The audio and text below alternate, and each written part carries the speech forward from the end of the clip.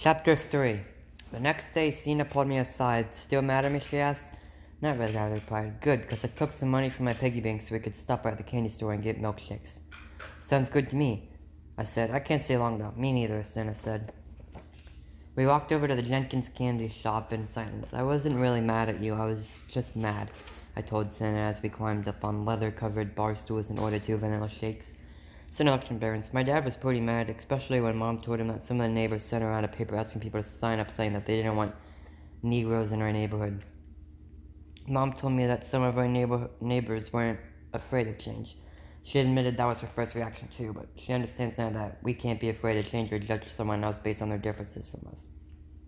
"We had the same talk in my house," I said. "My parents refused to sign that paper. I'd hate for the Dodgers to go back to an all-white team."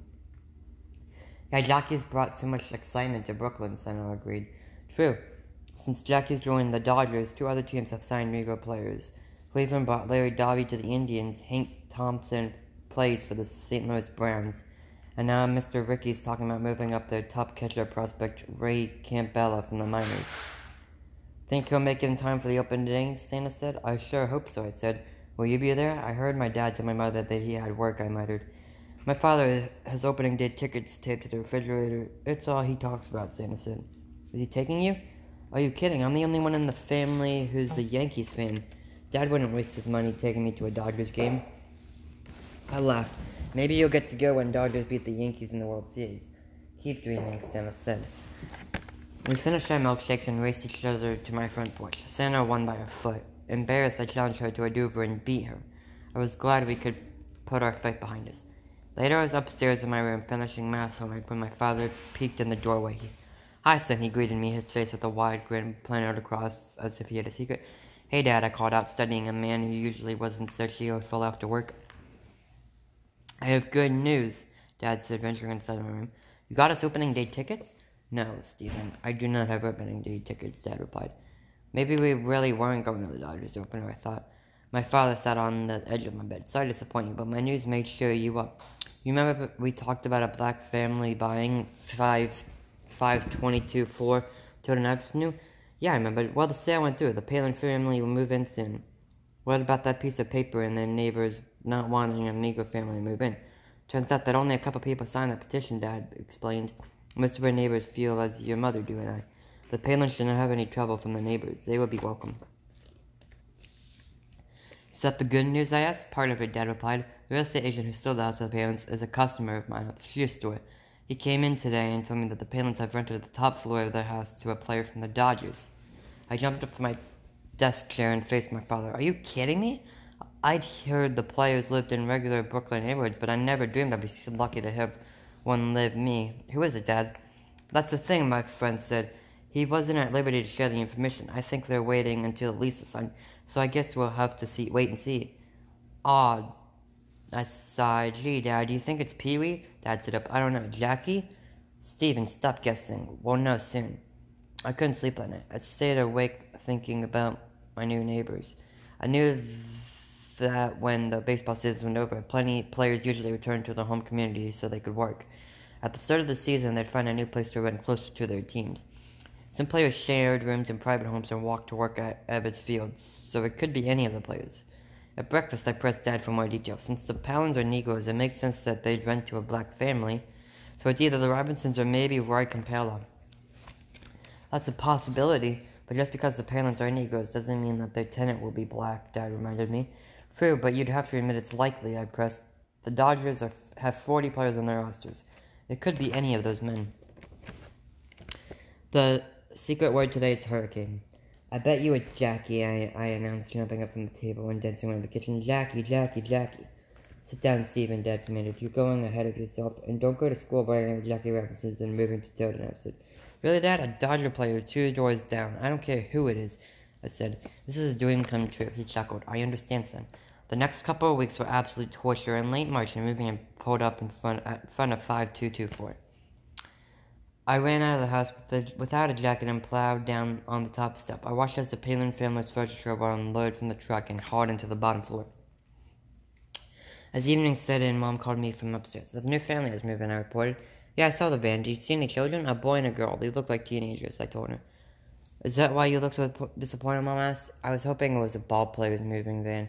It shouldn't be much longer, Steve. I'm planning on cooking a pot roast and taking over to Miss Palin tomorrow. Want to come with me? Sure, I replied.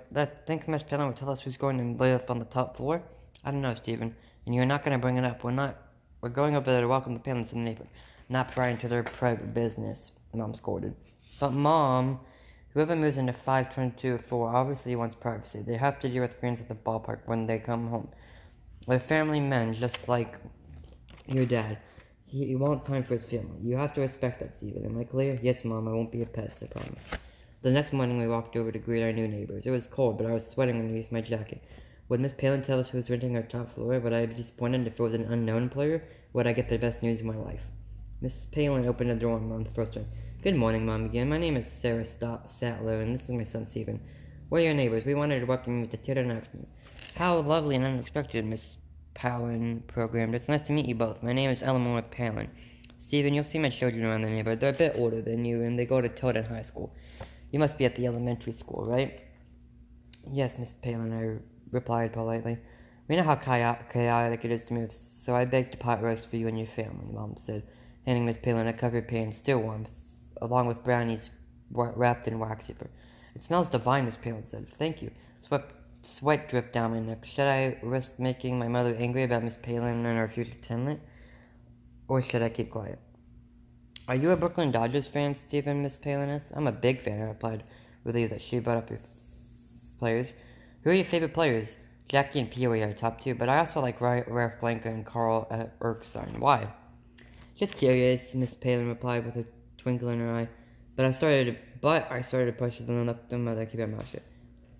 I know that there's a rumor that one of the Dodgers is moving upstairs, Miss Palin said. I nodded. Well, Stephen, my husband made a promise not to tell anyone who our tenant is going to be. So we'll all just have to wait and see who moves in, Miss Palin said with a warm smile. I almost fell to the ground and screamed out in frustration. Not another person telling me to wait. No, I couldn't stand it. I barely heard my mother say goodbye. Tears in my eyes, I followed her back to the house. I trudged upstairs, feeling bad. Why didn't she tell us? For all the reasons we discussed earlier, Mom said. I still think it's Jackie. That night I was sitting on the front stoop when Dad came home from work. He saw me staring down the block at our neighbor's house. Your mother told me you met the Palins today. Yes, I nodded. I'd been debating about when was the right time to tell you this, Dad said. Tell me what?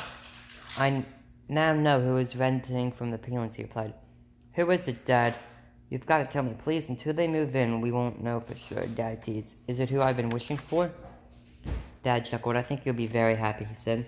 Dad, are you telling me Jackie Robinson is going to be my neighbor? He beamed. I saw Mr. Palin today. He told me that Jackie and his family have signed the lease for April 1st. I couldn't believe it. Jackie Robinson. I jumped into Dad's arms, wishing with joy.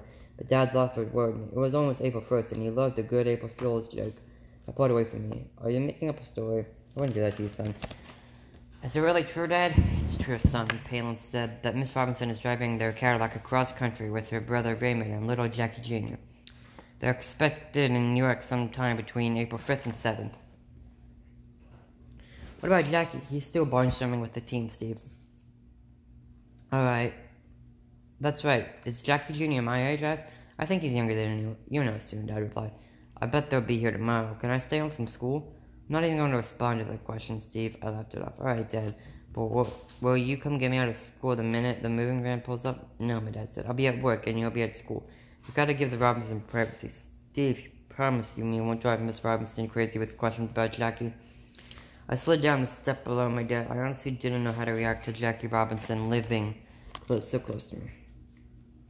It was just too important. None of my friends would even believe me until Jackie actually moved in. I looked up at my dad and shrugged my shoulders. I'll try not to be a pest, I promise. I jumped off on the stoop. Time me, I insisted, before racing into Jackie Robinson's new house and back. How long did that take, Dad? 30 seconds tops. Dad said, just think I'll be living that close to a Brooklyn Dodgers player, I shouted. Every day after school, Serena and I would race home, hoping to find a moving van parked outside 5224 Tilden Avenue. Wednesday, April 7th, I got my wish. We broke into a truck, reaching the truck just as two men lifted an off-white couch from the back of the van. My heart pounded so hard, I was sure the men would see it beating into the car. I wanted badly to peek inside the house, but Serena wouldn't let go of my hand. Instead, we stood back and watched from a glimpse of the Robinson family. We stood out there for what felt like forever without seeing anyone. Finally, Senna had to get back home. I knew my mom wouldn't want me trying to see the Robinsons, so I headed home too. That wait was driving me crazy. I kicked a small stone in frustration as I walked toward the stoop. It was a moving truck outside the Robinsons, I reported as soon as I got inside and Mom shut the door. I know, honey. We sat in the kitchen, snacking on crisp carrots and apple juice. I was anxious to get back inside and continue looking for my new neighbors. Can I ride my diet bike? You promised your father that you wouldn't pester the Robinsons, and Mom reminded me. I just want to make sure it's them, that's all, I protested. Moving day is stressful. Give them space. Saturday we can pick cherry blossoms and bring them over to Mr. and Miss Robinson. How's that sound? Fine, I muttered. I'll just sit on the stoop. You may not leave that yard, my mother told me. I won't. I sat on the top step until the workman brought the last piece of furniture into the house.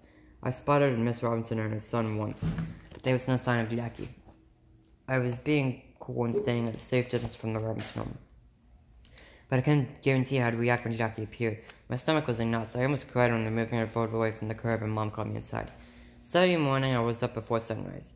I opened my bedroom and I snuck my head outside. I stayed until my mom pulled me back inside. Steven, she scolded. How many times do I have to tell you not to lean out the window? Oh, Ma, I was just looking for Jackie. Get dressed. After breakfast, we'll pick up some cherry blossoms from the tree in front of our house and take them to the Robinson house. I jumped into my mother's arms, kissing her generously on both cheeks. She hugged me tight. Thank you, Mom. Shockingly, my mother reminded me that Jackie might still be traveling. Try not to show your disappointment, Steve. I looked at her, wondering how to pull that off.